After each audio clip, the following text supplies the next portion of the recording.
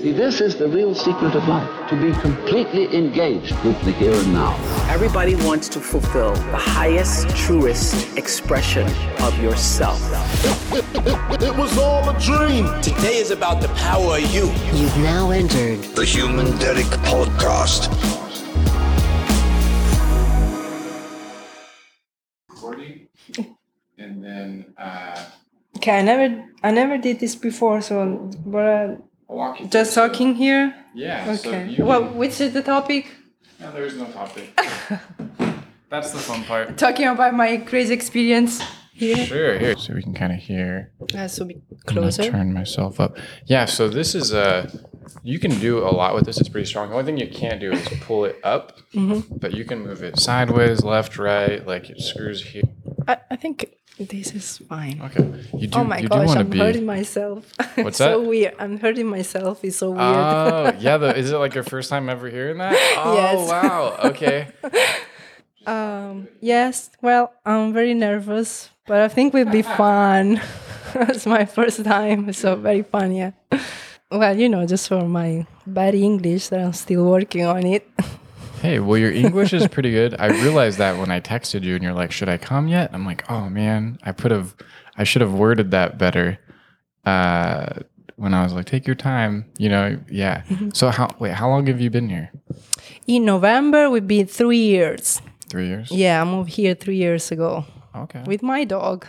Well, Because people always ask me, like, alone? How you managed to, move alone from another country that is actually on the other opposite part of the globe? And I say, no, I'm not really alone. I was with my dog. is your dog speaking good English yet? No, she's Italian. She's very Italian.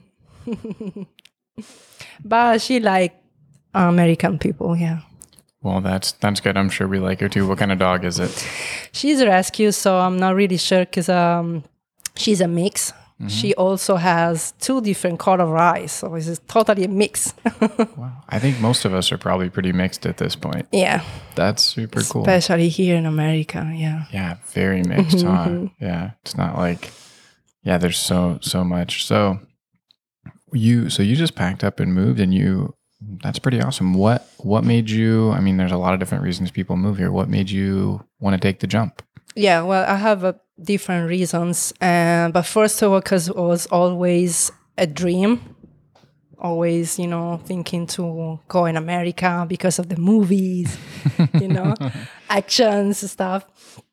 And 1 year before move here, I did a big trip with a group of people, and I traveled around California and other states. And the last 3 days, I was visiting here San Diego, and I just fall in love with San Diego. So then I decided to come back here and do a vacation just here in San Diego for, try to learn, explore the city and, the place, try to make friends and see if it really was a good city for me, good place to live.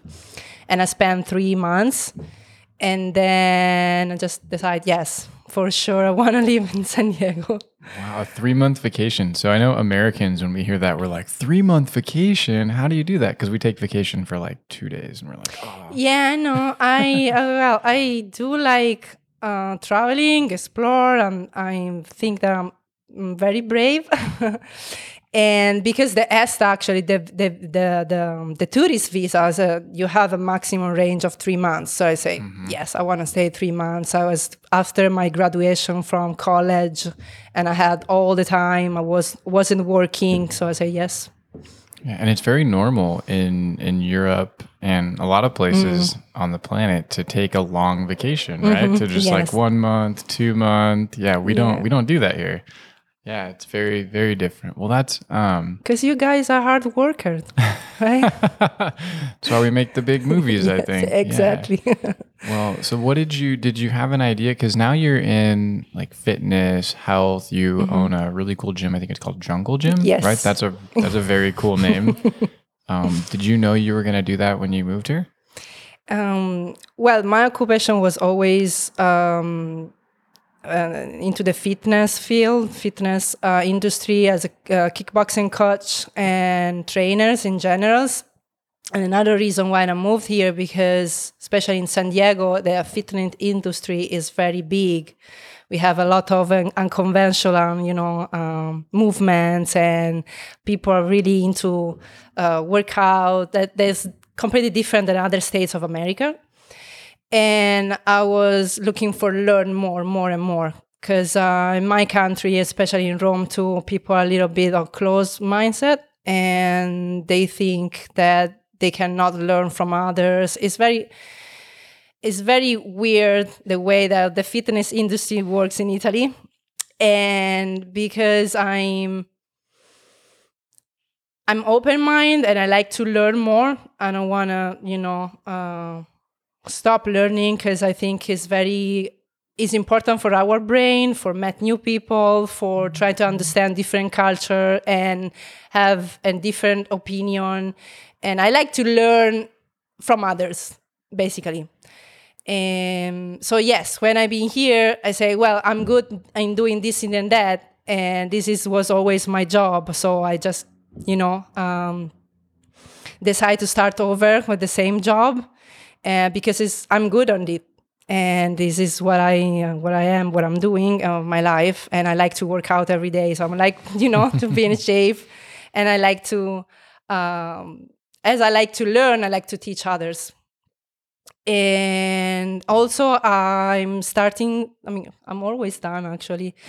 I am in a university. I'm studying sport management. Okay. So yeah, always into the sport. Yeah. What would you do with sports management? Like for teams or? Yeah, both team,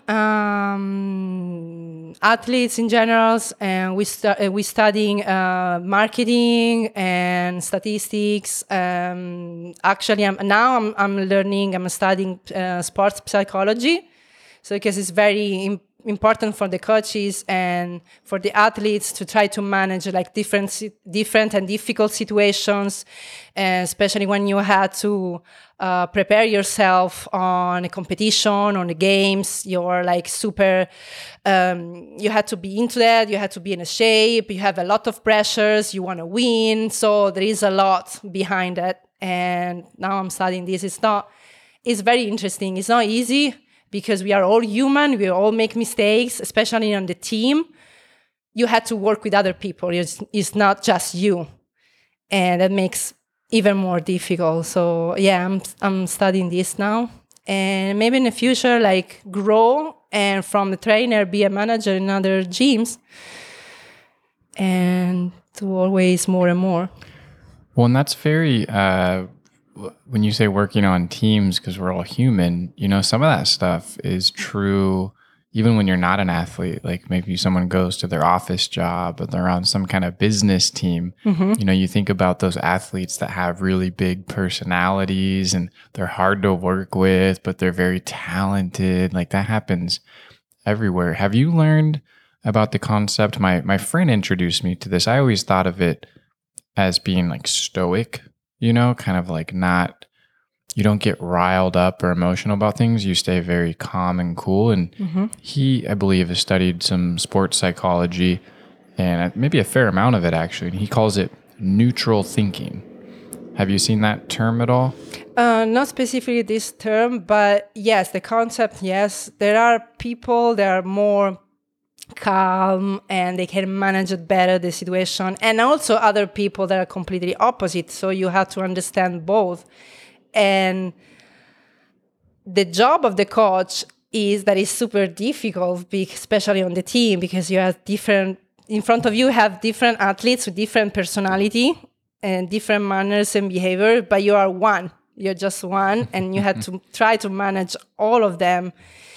And this is the very difficult part, because you don't want to argue with anyone. You don't want to fight with anyone, but you want to just be good for them and make the team good and make them win and do the best that they can.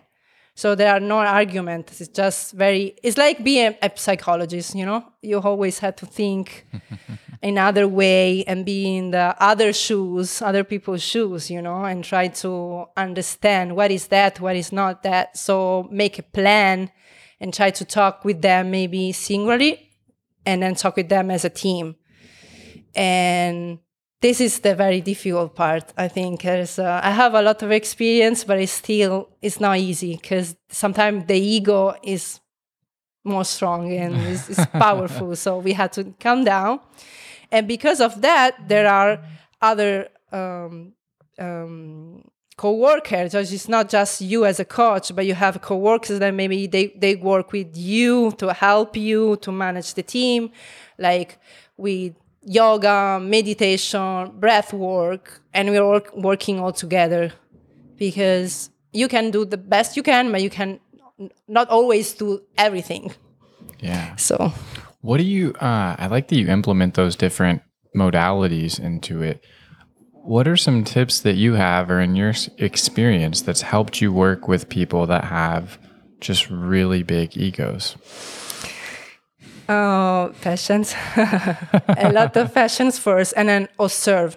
You had to see, you had to watch what is happening in different situation with the time, and then figure, okay, that person is in this way, so maybe I have to change my way to talk with him, or maybe he doesn't like that I correct him in front of others, or explain him in front of others that he's making a mistake. And it's not because I'm judging him or she, or, you know, but it's just because I want him to do better and better.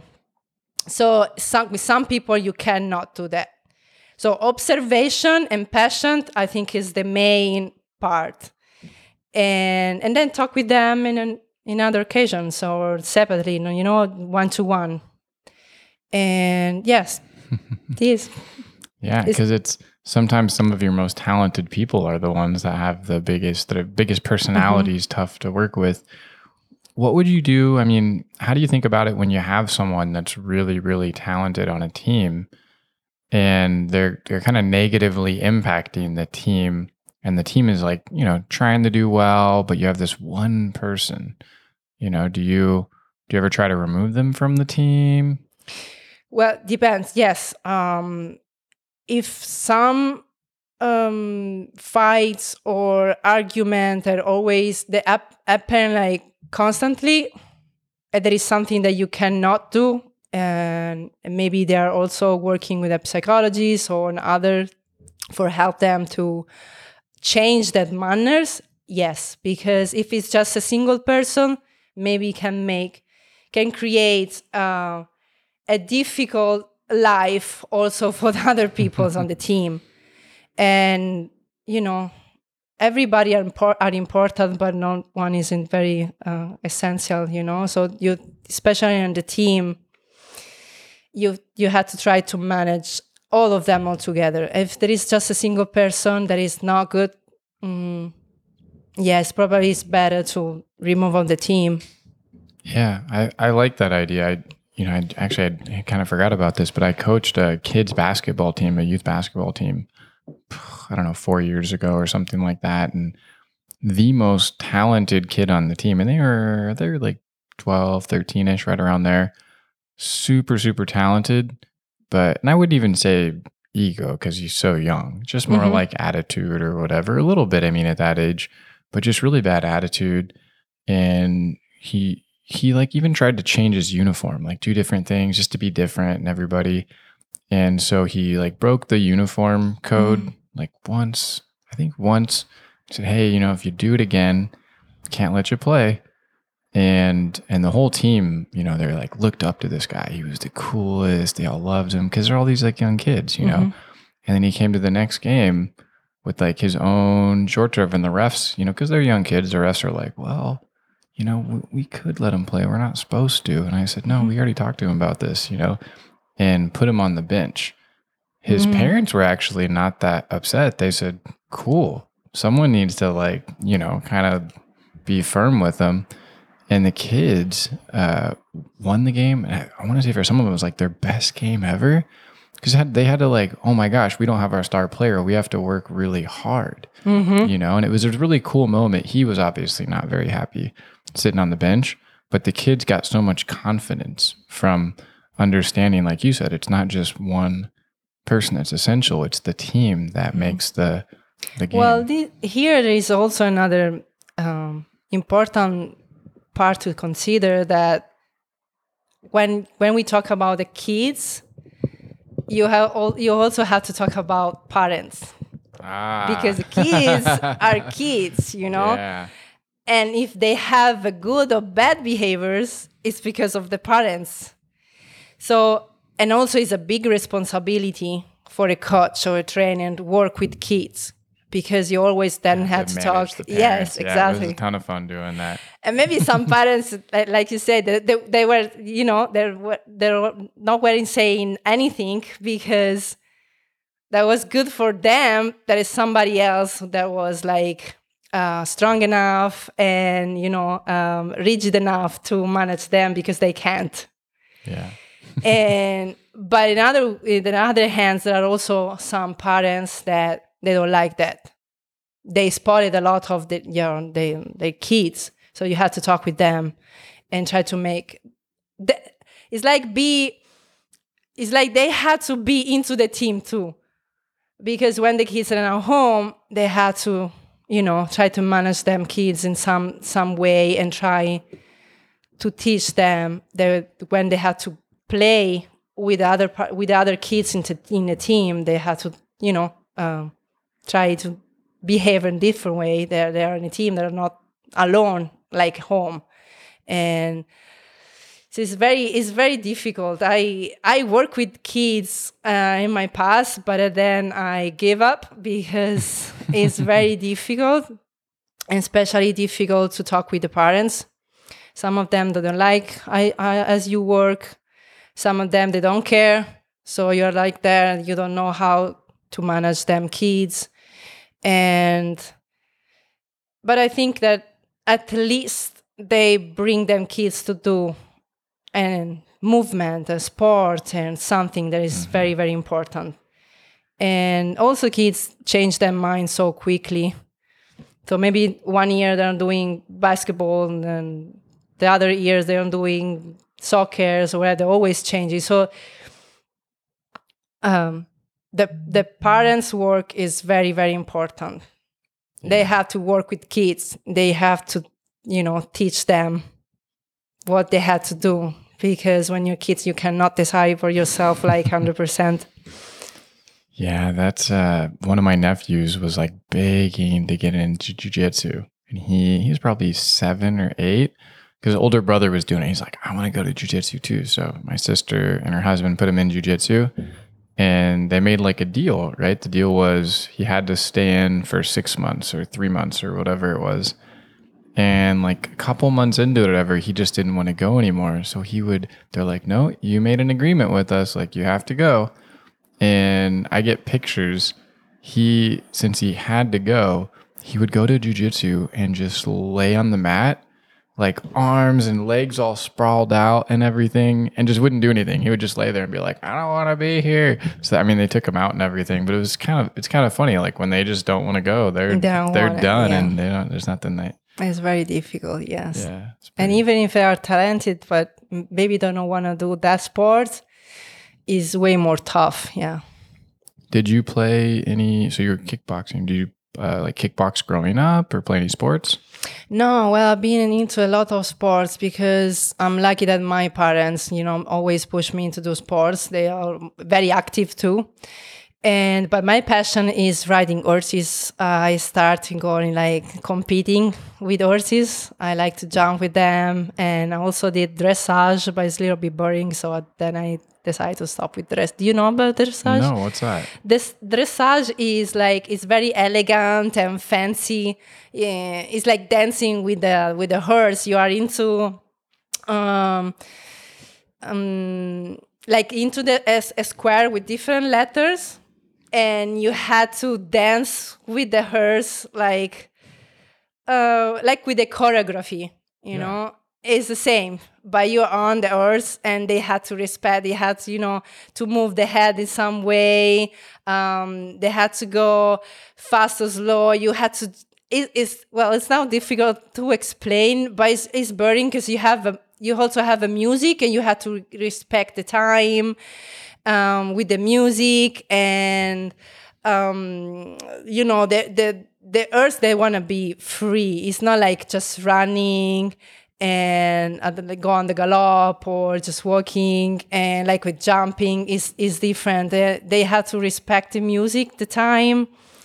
And this letter you have, I think it was A, B, C, and D. Yes, very simple. Every corner has a letter, and you can go on a diagonal side or a vertical or horizontal. And I don't know. I was like, no, I don't like it. It's too difficult. But jumping and running is like more wild, You feel like more free. And it's a little bit more dangerous. So I like to push myself and to challenge myself is more fun. But at some point, and I was competing because I'm very competitive. Every sport that I did, I was always competing. And at some point, it was too expensive for my parents. So I had to quit. And because when you're on some level, some points, like after competing at least 10 or more times, you had to have your own horse. You cannot compete with the horse from the school. Because the horses are like so quiet and are just for the kids or just for the beginners. But when you want to go on an upper level, you need your own. And it's very, very expensive. It's not having a dog. And then I changed. I did athletics. I was a runner, 100-meter runners. And that I had problems on my lower back, and I had to stop that too. And when I was 15, I started with kickboxing because I was like, no, I need a sport. I needed to move and learn something new. And I thought that kickboxing was a very complete type of workout that you can use, upper body, lower body. And that was fun. That was really fun and help you like sometimes when you're hungry or, you're nervous and stuff. It's very helpful. And so I started when I was 15. So now I'm 34. And in the same times with the years, I also jumped into the boxing because I thought like was similar. And weightlifting, Olympic weightlifting, yes. I did a couple years, and I'm a weightlifting instructor too.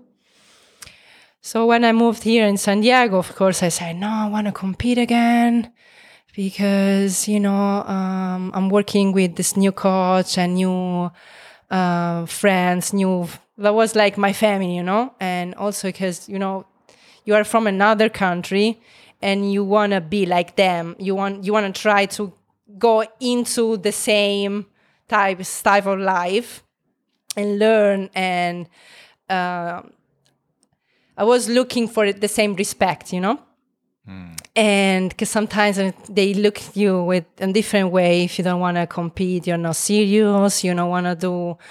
And this is for lifting? Or no, for kickboxing. Kickboxing. Yes, okay. Kickboxing. Okay. And I started to learn Muay Thai too. That is completely different. It seems like it's same, but not, because you can use the knee, you can use the elbows, and the clinch, and the stance is different.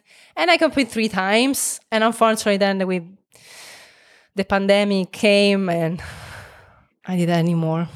Okay, so you were competing right up until then. Yeah, How 3 many times. You had 3 Muay Thai fights. Yeah. How many kickboxing fights? 10. 10? And 1 in boxing. And 1 boxing? Yeah, just 1 in boxing. And was that all in the US, or the kickboxing was before you moved here? Kickboxing and the single 1 in boxing in Rome. Okay, all Rome. Yeah, here I did it just 3 times in Muay Thai. How different do you feel like the competition? I know they're different sports essentially, but do you feel like there's a different, like there are cultural differences when you're competing in Italy versus here? No, I don't. No, I don't. Well, we have more kickboxing than Muay Thai. Here is more focus on doing Muay Thai and boxing. Boxing is an Olympic sport, so of course in Italy too it's very popular. But it's so difficult for women. We don't have too many women that are competing and I want to do kickboxing. I was always doing sparring with men. That's good because you can learn more and be better, but it's tough. I mean, when you're on the ring and you have to compete with a woman, it's completely different.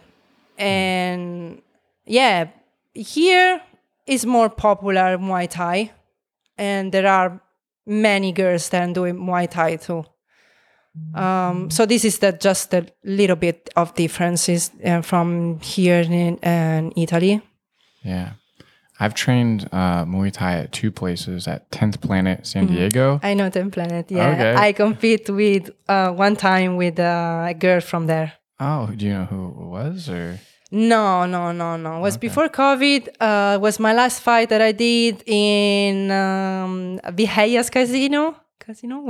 Was very fun. Wow. Good organization, cool. Very fun. Okay. Yeah. That's super cool. I wonder, because I know they also have, they had a place called Switch Muay Thai inside of the 10th Planet San Diego. It's the 10th Planet Mission or Spring Valley, but they moved too. So I went over there and trained Muay Thai for a little bit too. But that's the hardest. I've been in I've been punched a lot. And been punched. Did you punch too? Or yeah, definitely. But I mean, I've been in a lot of a lot of training, whatever, boxing, all that stuff. The hardest I've ever been hit in my life. In fact, even with snowboarding and knee injuries, like I've torn ligaments in both my knees, all that stuff. The most painful thing I've ever had, maybe it's number 2. I think it's number 1 though. It was definitely the first time in my life that I got kicked by this heavyweight Muay Thai fighter in my hip. And it sent a signal straight up my back, and my body wanted to move, but my brain froze. It was like, I don't want to be here. This is like, get out, you're in trouble. And it was weird because I was trying to fight that. I've been in a lot of like sparring matches and stuff, and I've never, or even, when I was kind of a rough teenager, street fights or anything. And I've never had that feeling where my brain was kind of fighting, going like there's a signal coming from your body saying, this is dangerous, get out. And the brain's going like, it was really weird. That was the hardest I've ever been hit. Yes, kickboxing, Muay Thai, in my opinion, my point of view is very more dangerous and brutal. Maybe MMA is brutal, but, more dangerous than boxing. Boxing is more, an art. There is a kind of a more respect. I feel like in kickboxing, Muay Thai, you don't care about your opponent. You just want to win. Whatever's happen. You like kicks very hard. That they need especially with the elbow. You can cut yourself and hurt yourself way more easily than boxing. And so this is why maybe now I'm like really more interested in boxing too. I think there is more respect in doing sparring too with your friends, with your opponent. Kickboxing is, Muay Thai is more egos probably too. There's a lot of tradition there in terms of like the celebration of coming out, the shorts, like everything is very driven by this strong tradition. I remember I was doing some private lessons with this guy named Manolo. He's the head, you know him? Okay, yeah. He actually just did a podcast with him too. So yeah, I saw that. Yeah, so I was doing some like private lessons with him, and he taught me how to do like a spinning back elbow, spinning back fist and everything. Yeah, because it's so cool, and you have so much power from rotation that you feel like invincible and stronger, and so this is why I think it's more brutal. Give you so much adrenaline, Yeah. Then you want to just keep going like, forward. I remember the first, like after you taught me, he's like, okay, now that you know how to do this, like you can get some elbow pads and do this in sparring. And I got excited, and he saw me get excited, and he's like, and don't forget, now that you can use elbows, they can use elbows against you too. And I was like, oh, I got to learn defense on this Yes. now. Yeah, there's always two ways to that street. And there is a lot of strategy around that. A lot of strategy. Yeah, when to throw it, distance. There really is so much thinking involved with that. You know, some people look at combat sports and just think of it as like, no. they're just in there beating each other up. But there's so much strategy. There and is a big execution. word, yes. Strategy and try to predict. Yeah. Defense is a lot, yes. Do you think you'll compete again at all in the near future?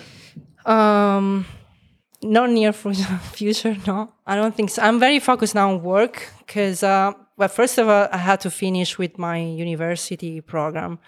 There is I'm focused on that now. It's my priority. And then I have a lot of different projects that I want to keep doing and finish. I mean, I would like to do another fights in boxing, despite in Muay Thai or kickboxing, because my knee, last time I injured my knee very bad again. I already had a surgery back when I was in Rome, and the knee is still like weak and kicking, especially for my last fight. Now working very, very hard every day, a couple of times per day, because I was working a little bit less, so I was with way more time. And so at some point my knee collapsed again, and I'm working now on try to recovery, and I don't want to fall again. It's very painful. What kind of a knee injury? I think I tore the ligament again. I already had the surgery on my ligament, the front one. The which one in the front? The meniscus? Or No, the LCL. The LCL? Mm-hmm. Okay. And I think something similar happened again. I don't know if it's the same ligament or another one, but it's painful. I don't think I can kick hard or block, the kicks. And so boxing could be a chance to compete. Yeah, because you can still move. You don't have to kick. You can still move, but I don't have to kick. I've had 2 major knee injuries. One was in 2013 in winter, and I was snowboarding at a place called Squaw Valley, and it was like the first day of the season. I launched off a cliff, and I was spinning through the air and cracked my knee sideways on a tree, like hit the tree sideways. It was just, there's a lot of not smart stuff going on. Yeah, and we are not young enough. We are not anymore. Not young. Well, it tore my LCL, my MCL, and my meniscus, and they were grade 3, so they were completely torn. Oh, it was super painful. That's why earlier when I was like, oh, the most painful, I'm like, that might have been the most painful, because I remember when it was healing, it would wake me up in the middle of the night. I don't like painkillers or anything like that, so I didn't take any painkillers the whole time, and I didn't have surgery on that. It took a little bit of rehab, but there's some things I found out, because last year I tore my ACL in October in jiu-jitsu. Just going against this guy, it's like super huge. We already did 3 rounds of rolling. It was an extra round. I knew I was just being, it was ego. I was like trying to move him off with my leg, and he fell on top of it. He was kind of a new guy, very clumsy too, like I shouldn't have been probably going that hard with him. I should have just kind of rolled with it instead of using so much resistance. So it's my own fault. It was like, oh, I can push this guy off. I'm super strong. And it tore my leg back and like ripped the ACL. And there's like some other damage in there too. But I didn't have surgery on that one either. And I found some things. I started doing research on stuff like there's things called peptides. I don't know if you ever heard of those. No. So they're naturally occurring in the body. They do things like protein synthesis, and they're not a pharmaceutical drug yet, or they may not be, because of the fact that companies can't like patent them or protect them in a way, because they already are naturally occurring. So they're not in a place where, you could say, oh, I designed these peptides so they're mine, so nobody else can sell them. But there are some labs that make them. And so I bought some of those, did a lot of rehab and everything. I mean, the expectations that the doctors and everybody had for the ACL was like, when I said I didn't want to do surgery, I wanted to do these other things, they looked at me like I was crazy. And after a couple of months, I mean, it was much better than they thought. They're still kind of in amazement. They're like, how is it, because ACL. Wow. Yeah. So I'll share some of that stuff with you before you leave. It's helped me a lot with all kinds of ligament And items. can you do jiu-jitsu still? Yeah, I'm set to go back next week, actually. I've been super nervous about it. I've done literally everything else. I mean, I've just like any kind of, they've tested my knee. They've done all these knee strains and tests. So it's been long enough. It's time to go back. And the lady that, is like worked me through all this is like, it looks fine. She's like, I just have to get over the, like, I don't want to go back and have it do it again, especially after not having surgery. Since you don't feel pain or nothing, as long as it bother you, yeah. I remember that even those stairs right there, just walking up those, like when it first happened, was so hard. This is why.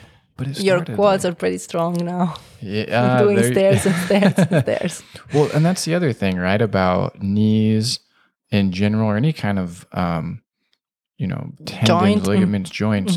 When you balance the muscles around them, it takes so much pressure off of them. I remember having patellar tendonitis when I was like 20, 21 years old from playing a lot of basketball. And as soon as I worked on my hamstrings a lot, that went away. Yeah. Make your legs, the muscles strong enough to protect your joints and ligaments and to support the joints is very important. But it's also a long process. Because I remember after my first surgery, because, at least you had to stay after the surgery 1 month or something more without doing anything, maybe just isometric, and try to bend and move your legs, the knee again. You had to wait for the healing, and you have a scar to manage to protect. And I was like having a massage and cream. And you're losing in that time. You start to lose your muscle because you're not even walking, so you're not putting all your weight on it. You're not using your legs, so you're losing a lot of muscles. And to start over again is like starting as a kid, Do you think? Because here's something I've been, doctors would say bad about. Like, see that thing over there? I got that to help with the knee rehab. Like you can see, I've had a few surgeries, like broke my in there, middle rod. They always told me that to wait and rest, and I was just really stubborn. So like even after that surgery on my hand, I was in the gym like a few days later, lifting weights with the cast on and everything. And I haven't, it's been a while since I studied any like sports physiology or anything, but I remember walking out of like class from both personal experience and from having injuries, remembering the only time I ever let something rest for a long time was this leg sprain that I had. I was hanging on a basketball rim. I let go of it, landed on someone and rolled my ankle, but it was really bad. It was sprained from my ankle all the way up to like pretty much my knee. And that was the one time I did like just rest. And I was like, oh, I'm not going to do anything. And I let it sit for like a month. Well, it was really hard to get that thing back together and working versus my other injuries. I didn't go really hard on everything in terms of exercise, but I was pushing myself and I felt like it helped me heal faster. Like new blood was getting there. It wasn't, atrophying, those types of things. But I think it depends on the severity of the injuries and the surgery. Maybe there are like big surgery, like has a knee that is different of fingers on a head. So I agree with you. The more you move, I'm not saying like immediately after, because maybe your scar is still open. You need the eyes, it's still swollen, and you need the rest a little bit. But yes, like the isometric exercise. I don't want to say movement because you're not moving. But the isometric is very important, because you're not moving, but you're still engaging the muscles. And so you're giving an input on your nervous system that is something that you can, do. The muscle is there. It's not that, because everything is about nervous system. Our brain, we feel pain because of our brain. We exercise, you can flex a muscle or move because it's our brain, it's the nervous system. So after the surgery, they might, in the knee case, yes, they're working on the ligament, but they also damage the nervous system that moment because they cut the skin and we have nervous system on the skin. Otherwise, we cannot be sensitive. So there is a lot after the surgery, and you had to recalibrate your nervous system. You had to teach him. It's him. You had to teach that your muscles is still there, and you had to move again, and you had to teach how to walk, how to run. It's crazy, but it's just like that, because there was a big damage, and you had to start over, like teach the kids how to walk. They don't know, and it's the same after the surgery. So probably about hands or fingers is a little bit easier because it's a smallest muscle, small part of the body, the spine and leg, or shoulders. So yeah, that makes sense. How? Muscle imbalances, you're talking about the nervous system. It makes me think a lot, even just brushing our teeth, right? If we brush our teeth with the same hand every day, we're actually creating a muscle imbalance. How, do you have any tips or ideas, or what do you think about like how to train, for more symmetry in your body? Always in asymmetry. So it's funny that you mentioned brush your teeth, because I used to brush my teeth I'm right-handed, but sometimes I'm doing a lot of stuff with my left, like brush the teeth. Yes, for teach the brain that I can coordinate and do the same things even the other side. It's very important, because also I think maybe one day you can injure your good side, your good arm, and you need the other one, and you have to do everything with the other one. So you need to know how to use your left side if you're right-handed. And so I'm used to work in asymmetric. Let's say, for example, the deadlift, the basic movement I'm doing with kettlebells on dumbbells just on one leg. Or if I want to use the barbell, maybe increase the weight just on one side. So I had to balance my opposite side of my brain that has to teach, okay, there is more weight just on one side. So let's try to recalibrate. And it's a lot of core work too, because you need a more balance and more strength just on one side. And I'm trying to teach this also on my clients. And even when I'm teaching kickboxing, or when I'm doing kickboxing for myself or boxing for myself, I'm working on both of the sides always. Now I'm working on southpaw, because the posture is very important. My left side is so higher than the right side, because always on the same position. Yes, and this is make my life and my daily movement unbalanced. And I have my hip is completely unbalanced. One leg is longest than another. It's crazy. And we are big now. We are so adult. It is way more difficult to balance our body. So yes, I do like to work on asymmetric, and I think it's important. It's important to have both our sides to almost the same strength. There's a chiropractor I go to here. I mean, she has a lot of names. She's like a craniosacral. She does a lot of natural medicine. But at the end of the day, it's like that's the easiest way to describe her is to say chiropractor. She's incredible. Her name's Dr. Rachel Hamill. She was in PV, but she just got a new office. And she's got it now to where most of the time my legs were always like one was longer than the other, which I guess is normal for most people. Yes, because we have imbalance on the hip. It's not really because one leg is longest or shorter than the other. It's just imbalance. She's got them normal to where they're even. And it really, when I can tell when the hips, like you said, the hips are out, and then I go in there and then I'm walking what is actually straight afterwards. And this is It probably... was weird, right? It feels weird. I'm like, whoa, this is what normal feels like. So I go... One time it was a weekend and I was having a lot of tension in my shoulder. I'm like, man, I'm just going to go find a chiropractor to like, pop something, crack it, open it up. So I go to this other chiropractor that I found on a Saturday afternoon, and he was measuring my legs and he said, huh.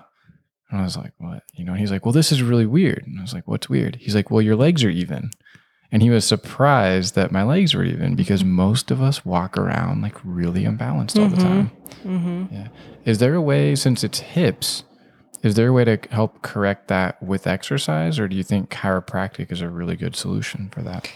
Well, I think we can work, both can work pretty good. I used to do, because my brother is a physiotherapist, and I used to do at least one time per week postural training, like breathing, postural training.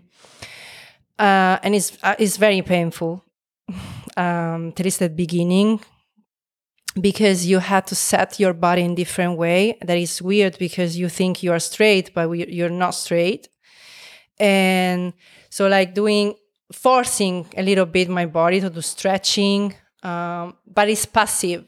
There is somebody else that help you. You don't have to engage any muscles. There is somebody else that help you to stretch, and even like using the wall and try to use your breath. And this helped me a lot.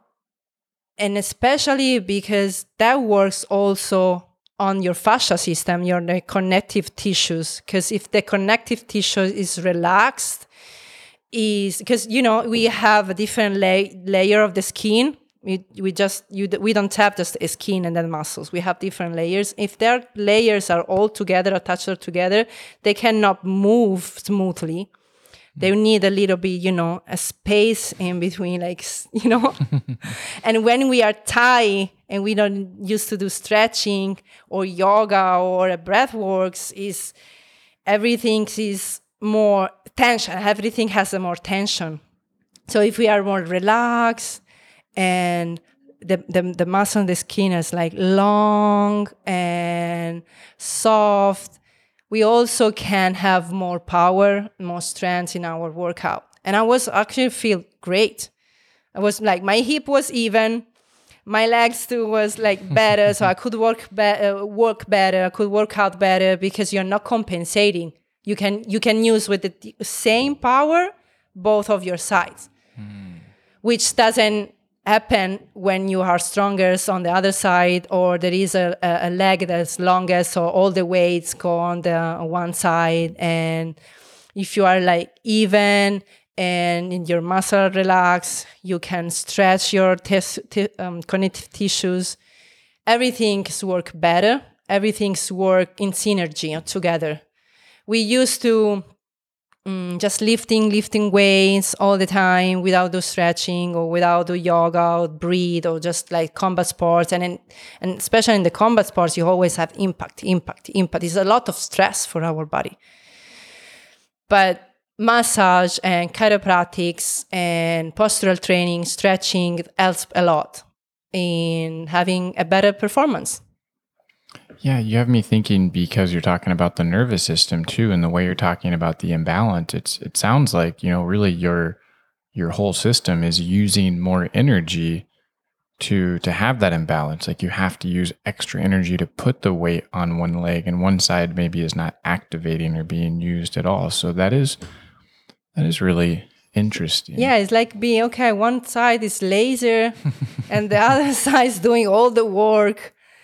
And the good things that I'm here now in San Diego is I'm learning a lot from STEM Fitness and the visual training, because they say we have the eyes for see, but we actually see with our brain, because there is a nervous system is directly connect with our eyes. Otherwise, we cannot. It's like if you want to close your eyes, it's very difficult being balanced on one foot, for example, right? Or move in a space without having eyes is very difficult. So it's the main part, and we always use our eyes all the time. And because my and our right side of the brain works with the left side of our body, and vice versa. It's the same for the eyes. So working on the eyes is a very, very huge topic, but it's so interesting. It's so powerful that I think everybody should learn from them and from this little things, but it's big. Because, for example, I have glasses. I cannot, since I was, I've been like that since I was younger. Always use the glasses, and my right eye is very, very lazy. I can see way less than the left one, and this is affect my left side of my body and brain. And if I'm working with my eyes and train them, because they actually have muscle, because for move your your eyes, they have muscles, otherwise they cannot move. It's crazy because we are all muscles, our nervous system. And so if we start to train the eyes too, we can have a huge difference. We can be way, way, way better in moving our body. And this is crazy. It's so interesting. Well, I have one of my eyes the same way. I think it's my left one. I haven't really thought about it in a while. And I noticed there were periods of time where when I was doing a lot of computer work, like I used to play a lot of basketball, and you're constantly tracking the basketball, right? You throw it down the court. You have something coming at you from different distances. And there was a period of time where I stopped playing basketball and I was doing a lot of computer work, and I realized that street signs were a little bit harder for me to see. So I start reading this research, and it talks about things. One is that there's actually some really cool new research on certain types of supplements that can help with macular degeneration and help bring eyesight, make it healthy again. And the second thing was about doing things like going, and we're really fortunate. We live near the ocean. You can actually just go to the beach and stare off into the distance of the ocean, and it's like exercise for your eyes. So you can build the strength from looking at really long distances. And I found that when I went back to playing basketball, my eyesight on the one side started getting better. I also thought about wearing an eye patch. They say, wear an eye patch on your stronger eye. No lights in like one eye, so you can, because when you have one that is lazy, the other one is always helping. So the lazy one stay lazy. Sounds like some like part of I don't our have society. to. It's terrible that I said that, but well, that's okay. Do you train people like that, like eyesight training with your training? Yeah, because I'm learning from Christopher Daly. And sometimes, yes, I'm also now doing the Trust the Process. That is a program that they launched, I think, 3 or 4 weeks ago already. And it's helped for myself a lot. And of course, I'm, teaching for my clients and I'm testing them too. And it's always working because you have immediately good feedback. Like with 20 seconds, you have it's actually immediately feedback from training your eyes. And so I also have a client that has a problem on one eye, and so with her, especially with her, I'm working a lot, and they're always happy because they can see the results. You have immediate results. So and it's like having a different type of warm up, and then just go and working out, and you can feel better. The exercise can feel like easier to do. You have more power. It depends of there are so many different exercises depending what you have to do or what you need. But yes, the results are immediate. What's an example of like one type of eye exercise that you would do? For example, the one that I like, you just need the pencil. Keep looking on the pencil and go like near and far with the pencil. Or in my cases that I'm working a lot of this, like cover my lazy eye, cover my good eyes and working on my lazy eye. Mm-hmm.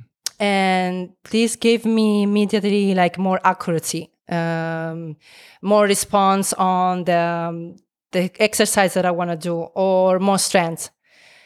And yeah, this is simple, but is effective, like 100%. Well, if anybody sees me running around town with an eye patch on, you know what I'm doing. I'm not a pirate. I'm training the eye. Yeah, but you should do that. It's Feel scary. Arr. you know. No, it's yeah, maybe when if you are home and you want to work on your, eye. It's pretty It's cool. working, yeah. What kind of client? So Jungle Gym. And how long have you had your gym? 1 now? year. 1 year. 1 year. That's cool. Congratulations. Yeah, Great thank time you. to start. Thank I've seen you. some pretty cool videos. It looks like it's Yeah. like that's the cool thing about Southern California and San Diego. It's outside, right? Yes, it's on my yard. It's in your yard. It's outside. And I actually start a week before the pandemic, just in time. Just in perfect timing. I mean, that probably was perfect timing in terms of like equipment and people. Yeah, I have a lot of stuff, especially WEC method. Yeah, I used to work on WEC method lab, and I learned a lot from David WEC. And so I'm using a lot of equipment from them and knowledge from them and from others, and I like to share with other people. Okay, and what is it, David Wick? David WEC. How do you spell his last name? WECK. WECK. Okay, I haven't heard of him. That sounds cool. Yes. Okay. Yes, he's based in downtown. And yes, I have a lot of equipment. Do you know the Bosu Ball? The famous Bosu Alpha Ball? He's the inventor of the Bosu Ball. Ah. And I have a lot of equipment from them. And it's another big deal. It's another big knowledge, and that I'm using with my clients for make them better. Yeah, and what kind of clients do you normally work with? Well, are different type of clients. So it depends, because I'm teaching private, like private session, 1-to-1, or I have also classes. I'm teaching boxing on my gym, and I have a client. She's into lifting. She really likes to lift weights. Other clients are kids. I have parents over too. I don't want to say alone with kids. It's scary. Now I'm working on posture. Some of them, they need more strength because of COVID. They're always, home, sit on a chair. The school is online, so they have a very bad posture, and they need to build strength because they're always on the phone or play video games and stuff. So I'm helping them with this. And I have another client of mine. He's a very, very hard worker, and so he needs to, be focused on something else. Let's say that, and he wanna build the muscles too. I'm working a lot with people that wanna, that wanna do like, I don't wanna say like bodybuilding, but weightlifting. Yes, weightlifting. Okay. And a couple girls that wanna lose weight. So yeah. There's a cool place down the street here called OsteoStrong.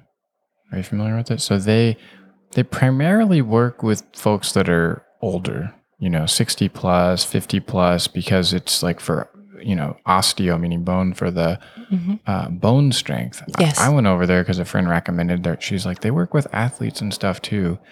It was a really cool, I don't know that it makes sense for me to do all the time because unless I wanted to measure progress or something. But it's the concept of like max pressure and how that stimulates bone growth.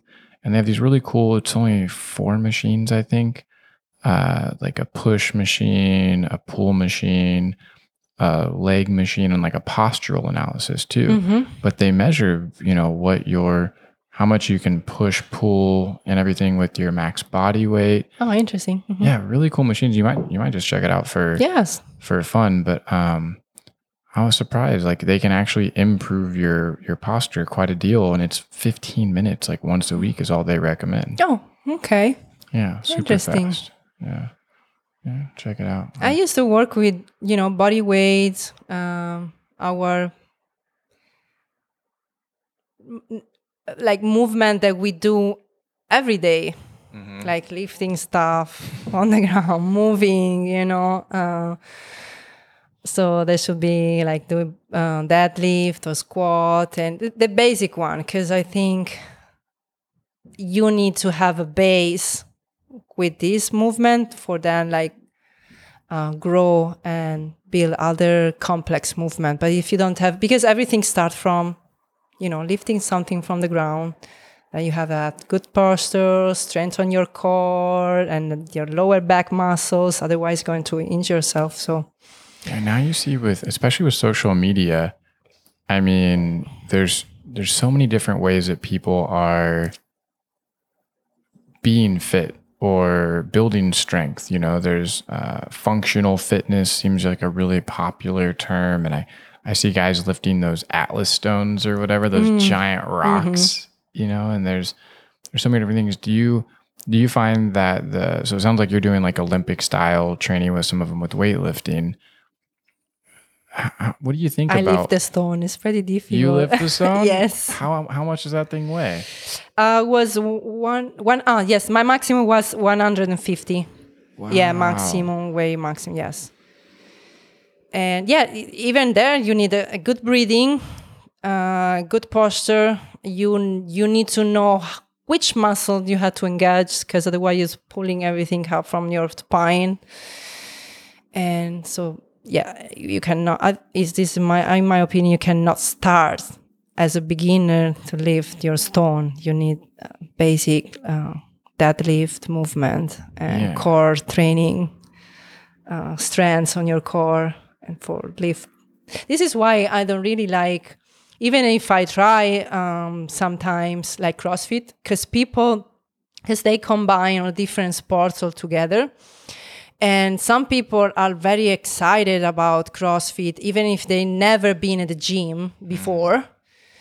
And they want to start with CrossFit because they see the results. They have, people has big, huge muscles. They are super in shape. But I disagree with that, because you need to know a single sport. You need to know how to do deadlift, how to do squat, how to do a press, how to do the bench press. Otherwise, how you can do a snatch or clean and jerk. Well, it seems like a lot of people get injured going in there too, right? Yes. Yeah. Because they see the athletes, but they're passionate. They're athletes because they want to compete. They're into the sport maybe for several years, and they have a plan. The CrossFit has a plan. There is sometimes a day they work just on gymnastic, which is maybe just body weight. One day it's just Olympic weightlifting. But you need to start to have a trainer or someone that teach you a weightlifting. So when you're on a CrossFit class, they are not looking at you all the time. They are not correcting you all the time. The people just want to increase the weight, to be strong and better than the others. But they are going just to injure themselves. Yeah, and then you build bad habits that are harder. Yeah. They can create those imbalances, and they're harder to come back to later. How important is injury prevention in your training? It is, and I'm trying to avoid injuries. I'm trying to, this is why I'm teaching very basic with passions. I'm trying to say them, try to breathe correctly, and be patient too, even if you cannot see the results now, but go step by step, because you don't want to injure yourself. You don't want to stop then your training. But this is very difficult. It's very difficult because people want immediate results. And by my case, I like to teach different way, how to do the same movement, but with different equipment, different way. Maybe one day just body weight, and one time we can use like a mace, for example, or the kettlebells, which is interesting because it's so new tool, so new equipment that people say, oh, wow, this is cool. Yeah, let me try. Let me use this one, despite just always barbell or dumbbells. Maybe people are like, burning, it's burning, or they're exhausted to use or to see always the same things. It's interesting to use hydrocore, and that is cool because make you unbalanced because there is a water inside. But it's super safe. It's a safe tool that you can use everywhere and every time. So I think that if the coaches or the training start to learn by themselves that there are some different way to teach and to approach the people and the sports and fitness in different modality, I think would be great. It's huge for the world. It's a huge thing, yeah. Well, I think the average person that doesn't have a lot of experience, even people that do have a lot of experience in the gym or training, like the first time I saw the hydrocore, I was like, that's cool, but like it was very helpful to have. I'm not a person that will really go like start watching YouTube videos and learn on my own. Like I need someone to teach me and be there because I'm just gonna have more fun. I think it's fun, yeah. It's most people, right? So that's cool that you introduced that, like things like the mace. Yeah, you actually know the guys that got me into the mace. I started having so much fun with that. And what I found is it's not just about the exercise of the muscles, but since we're talking about the nervous system, it makes my brain start working differently, which I actually feel it has a lot more benefits in the workout too sometimes than just, I don't get me wrong, I love going and lifting heavy weights and things like that, but grabbing the 10-pound mace and swinging it around at the beach feels like it does a lot for every part of my body. Yes, because you had to manage how to move the mace. That is the same weight, even if you're non-dominant side. That is way difficult. And coordinate and copy, the brain copy a little bit from your dominant side or from your non-dominant side. So you had to calibrate and do the same exact movement of both of your sides. It's a lot of coordination, mobility, and it's a good conditioning workout. And it's 10 pounds is like, oh, well, it's super light and easy, but it's not because you're constantly moving and not stop. And if you make a mistake, well, the mace can drop on your head or, on your feet. So you had to be really focused. And it's a lot of rotational movement, which is very, very important for our body and brain. And because as we said before, people want to do always lifting weights and you're just bracing your core. And it's not functional. It's not something that our body is made for, We have to move in different way. We're not, even when we walk, we're not bracing our core. We have to be, smooth, and we are in a symmetric position because there is one foot in front of the other. You're not, walking with the feet parallel, So why bracing our core all the time, just lifting weights in a vertical position? That is crazy. Rotational movement is power. When we do kickboxing, boxing, Mortal Kombat, baseball, any sport, there is rotational movement. We're not bracing our core. So why we keep doing that in the gym? Why trainers keep teaching that? It's crazy. And that's one of those things that really helps with injury prevention is having a super strong core. Is there one exercise or movement that is your absolute favorite more than anything else for like complete core strength? Any tools, or are you talking about mace? Just anything. Yeah. Well, I'm enjoying now the 360 with the mace. Okay. But I do like a lot of kettlebells. Yes, I like kettlebells, juggling with the kettlebells, make a different flow. But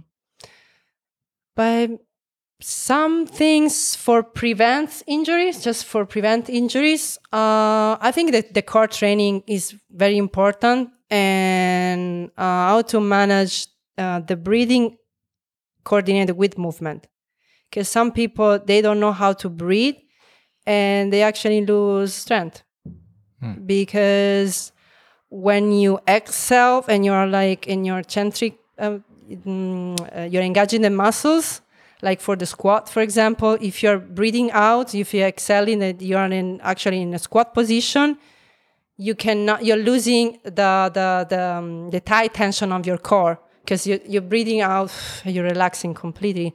So how you can stand up then if you also have a weight on your back? So this is, I think breathing for prevent injuries is huge. Yes. But then there are other technique and exercises, like do a lot of mobility for the hip as a warm-up, mobility for the shoulder. There are some exercises that I'm actually putting in my program because I'm doing a program for boxing, like using kettlebells, and so make the shoulders way more strong and stable, because the main injuries in boxing is, the dislocation of the shoulders. So how to manage your shoulder mobility, how to correct the movement, how to prevent sometimes on the dangerous movements, how to use the scapula, just drop the scapula down because you had to engage your lat for make your shoulders safe, how you can control the balance if you have heavy weights on your hands. I was thinking about the snatch, for example, the press, that you have all the vertical weights. If you have the kettlebells and dumbbells on your hands, you have all the weights pushing down on your shoulders. So you have to control the weights. And so this is the mobility, the breathing, working, as I said before, on the connective tissues, on the fascia system, can prevent injuries. Yes, for sure. Yeah, and you mentioned that earlier with the fascia. Like when you think of somebody getting a knot in their back or just a knot in their muscle, so that's really just that fascia building up and becoming hard, and that can happen pretty much anywhere. It seems like with the layer of muscle. Do you think exercise, just general exercise like heavy weightlifting, helps keep that fascia broken up? A little bit if you're not doing anything else. Yes. Yeah, because I have become a really big fan of like athletic sports, like massage, and going to one of those crazy people that's like punching you in the back and like getting the really big stuff out, because it loosens you up so much. I mean, it's we don't live, for the most part, lifestyles that we lived even that long ago in terms of how much we sit, how much our heads are poked down at our phones or what we eat. Do you think it's okay to train? There's this concept of overtraining, but there are athletes, obviously they're doing a lot of extra things like great nutrition, sleep. They have all these recovery things. Do you think it's okay for the average person to do some kind of training every day? No, if you're not an athlete, it's not necessary working out every day. I believe that there is a time for working out, even hard, and a time where you need a rest, you need a recovery. There are so many different ways for recovery. There should be a massage or a stretching, yoga. The ice bath is very interesting type of recovery too. But I think that a normal people that they want to work out or lose weight or even like build muscles, it requires time as everything. It requires passion, consistency, time, and but you don't need to work out every day, because then your body, every time we work out, even if we enjoy it, even if it's just a run, is a type of stress for our body. It's a stress. So average people doesn't need a workout every day. 3 times per day is minimum. It's okay. 4 maybe, but then the rest has to be rest. But also a concept of rest. It depends what it means rest. The rest is not like, okay, today is my rest day. I'm going to eat everything I want. I will be on the couch. I'm not doing anything because my coach says it's my rest day. It's not like that. Even like change the activity, like go for a walk or hiking or meditate or do yoga. It's still a rest, but it is different activity than just lifting weights and stress the brain and the body so hardly. So yes, I mean, It's like active rest. yeah, a little bit active rest, yes, for sure. Because yes, as you say, the athletes has a team around them. They have the best recovery. They have a physiotherapist. They make it's them job. They make money with that. So of course, even if they need a surgery, they have all the people around the team and equipment for recovery fast. And it's not easy because it's not easy to be an athlete, but it's easier for them to recover. And for a normal people, guy, woman, man, that maybe has a family and then they have to go to work for make money.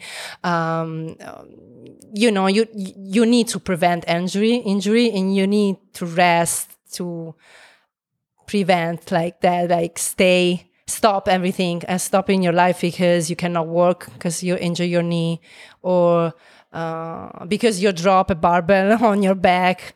Anything, that prevents your from the injury and prevent you stop you being into your life or with your family, with your kids is huge. I mean, they don't need it to working out every day because the muscle need to recover from the dumps and stuff. So, yeah.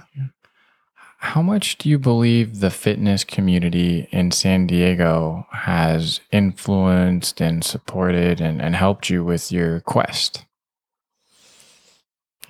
This is an interesting question. Ask me again in a simple way. Yeah, I mean, so one of the things you mentioned earlier was, being here, and I did something. I didn't come for 3 months, but once I visited, I was like, okay, I need to go back and make sure I like this place because it seemed like I fell in love with it. And I mean, there are certain places where it really matters who you're around. And so we have really great people here. I mean, Mauricio and just the fitness community in general. How much has that helped you maybe accelerate in your learning and business? Well, in learning a lot, but it was always because I was there to ask or be interested in learning and try to be there and watch and see and participate at the events. So it always has to start from you. Because if you're waiting for the others, I don't think it's in any part of the world that it is the same. You have to be focused on what are your goals, and just keep going and go forward. So I think I had a lot from San Diego for sure, from the people here. But that was because of me. I was there and, ask questions. And then, of course, they help me because they like it. If the people come to you and they're super passionate and happy and excited to learn from you, and you're a smart person, you're not like a type of person that I want to keep everything with you. You're also passionate and excited to teach.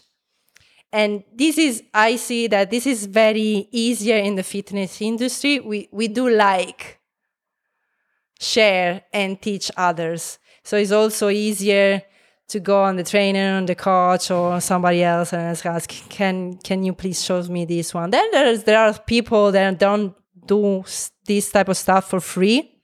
I'm honest, I know. So it depends.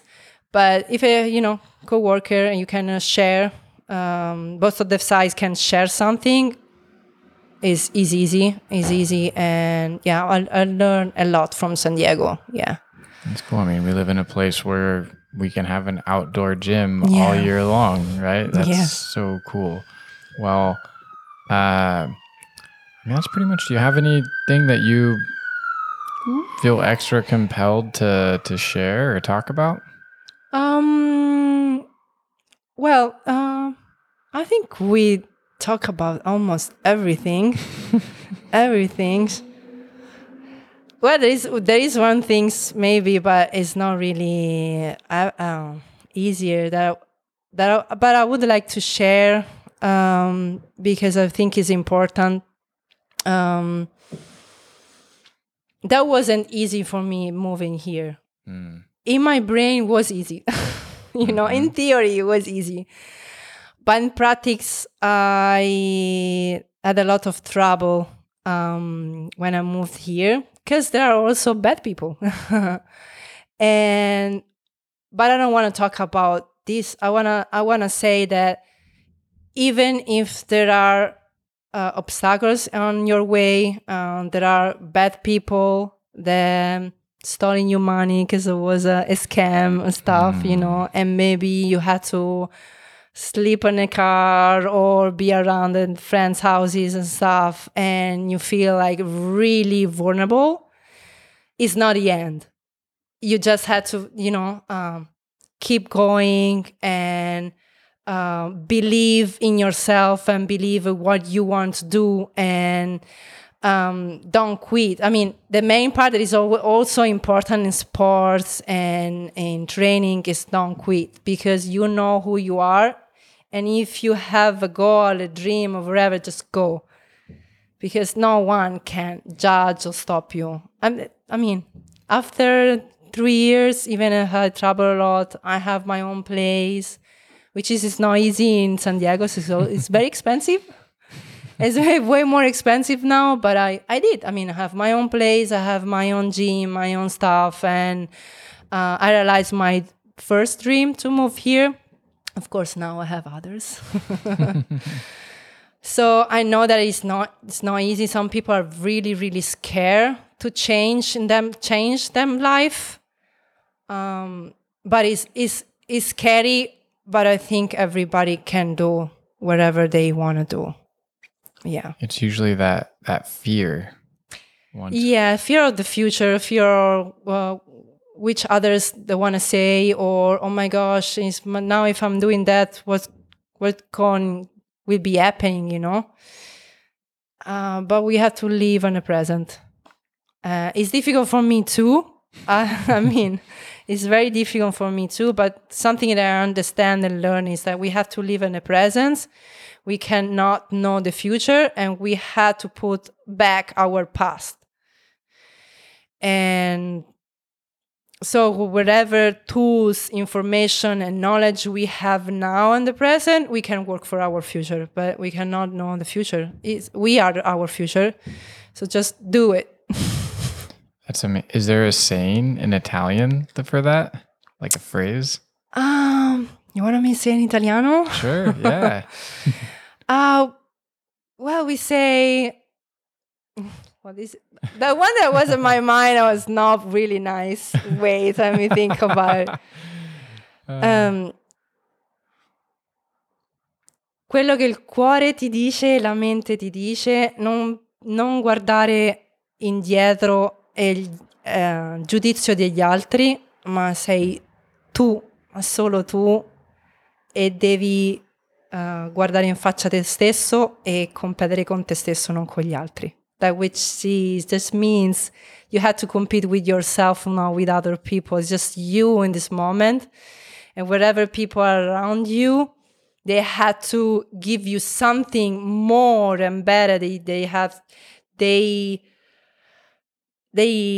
to help you to grow, and with love, not because they want something back from you.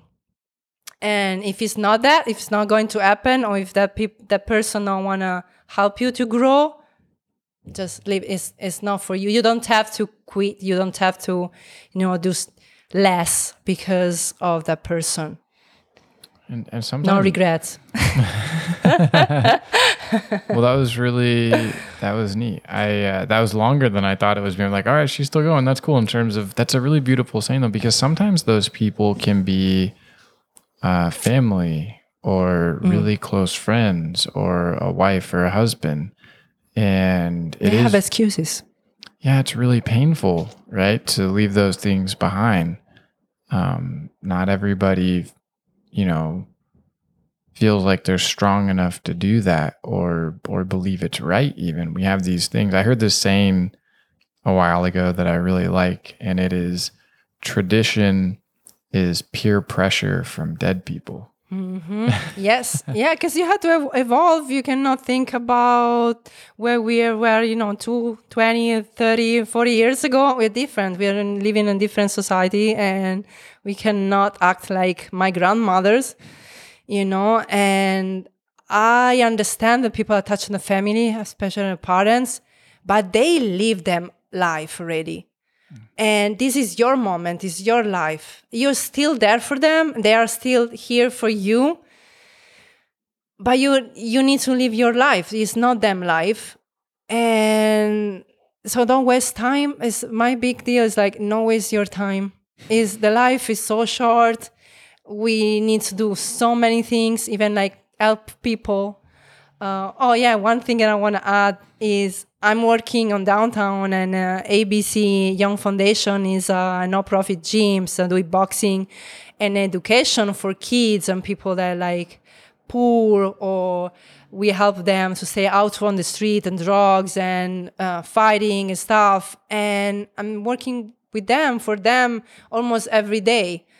And I'm glad to be with them now, be part of the community and family. They're great, and we're doing so much for them.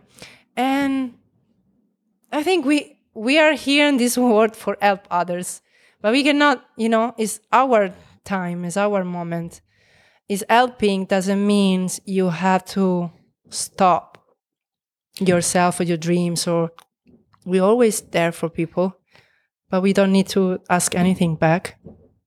If somebody, I think, really loves you and cares about you, they would want you to go and do the thing you feel like you're supposed to do, or help you or support you.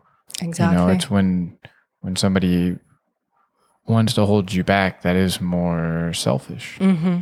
Yes, really, really selfish. I think love equal freedom.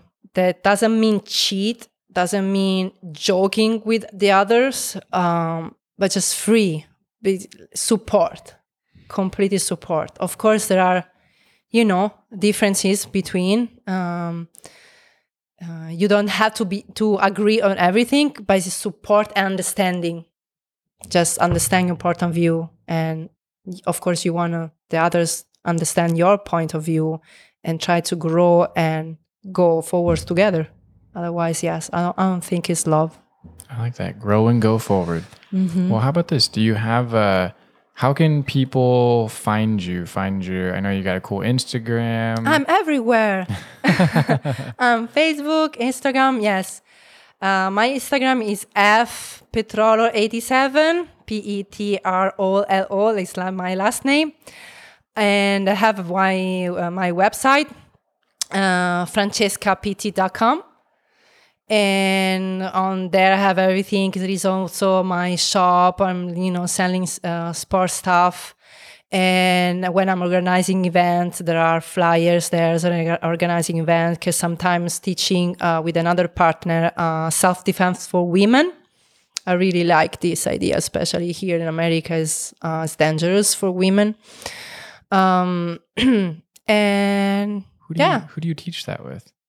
I'm with Chuck. Sorry, I don't remember the last name. Okay. He's training jiu-jitsu on Clark Grace Academy.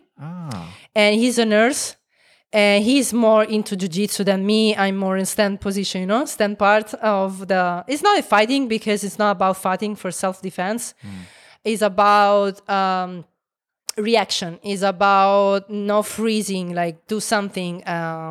Helps yourself to get out of that situation. It's not fighting, So we practice a lot together. I already did with him 2 classes already. And sometime I'm teaching on Italian group, because I'm also, there is a Facebook Italian group, and I'm teaching that to them, all women. So I did this too. And we are organizing for next month. We are looking to do at least once per month, and try to bring more people into jiu-jitsu, into combat sports, because of course one session every month is not enough for being, Bruce Lee or whatever. You need to practice. Yeah. women, a lot of women freeze. The fear is difficult to manage a fear. You don't know how you can react in different situations, and it's scary because you feel unvulnerable. I tell a lot of my female friends or nieces, family, everybody, so women, to just go spend 6 weeks, like even just 6 weeks straight of jujitsu, go 3-4 times a week. And just that experience, I think, helps with that fear. When you get put in really uncomfortable or challenging situations, I'm going to stop and let that go by, I think. I can't edit that part. Try to do a whole thing without editing, but I usually don't like to edit. But when you get put in that situation, like with jiu-jitsu, and it's also because some people don't realize is like, size does kind of matter sometimes, like when it's a massive size difference. But what you can do in jiu-jitsu, if you are a petite, small person, or even if you don't have a lot of muscle, you can learn certain things that can Leverage. Yeah. Always look. Yeah. Everybody. Save your life too. Yes. Save the life of someone else. Help by time. And you don't have to be in there for 10 years. It just obviously once a month is, better than nothing. But like you said, even a couple times, but just do it for like 6 weeks. Yeah. Even just basic, simple movements, but you need to be, to repeat always the same movement for be confident and for react faster. Just, in the situation that you need, because it's very uncomfortable situation that we are not there all the time, every day. It's just happen maybe one night on the street, you're working by yourself and someone want to attack you, what you want to do, but if you can react because your brain is ready, is already, it's kind of like when you do boxing and kickboxing and you're on the ring and you have to fight, it's repetition. And is automatic. And the same things has to be for self-defense. Yeah. Well, thanks for coming by. This is Thank super you. fun. I think your English is amazing, by the way. I think it's better than my English sometimes. Thank you. I know you're lying, but thanks. No, it's really cool. I lived in Brazil for a while. And when I came back, because I was speaking Portuguese so much while I was there, I found that I was very patient when I was speaking English. And it made my English language, very, very strong because my Portuguese was very basic. And so I was thinking in English in the same way. And now that I've been back for a while, all these little things have crept into my language, little ums and likes and all this extra stuff. But if I could get rid of that and go back to the very strong. You can practice here. There are a lot of Brazilian. Way more than Italian many. here. Yeah. Is there a lot of Italians or no? I think Brazilian more absolutely. community. Yes. I'm actually don't really know because I'm trying to avoid them because of the language. I don't want to talk. I already have a couple clients that Italian is enough. Yes. Favorite Italian place to eat? It's not here. It's in San Marcos. Okay. It's in San Marcos. The owners and cookers are friends of mine. They're amazing. Pizza and other stuff, amazing. And the name is Amalfi.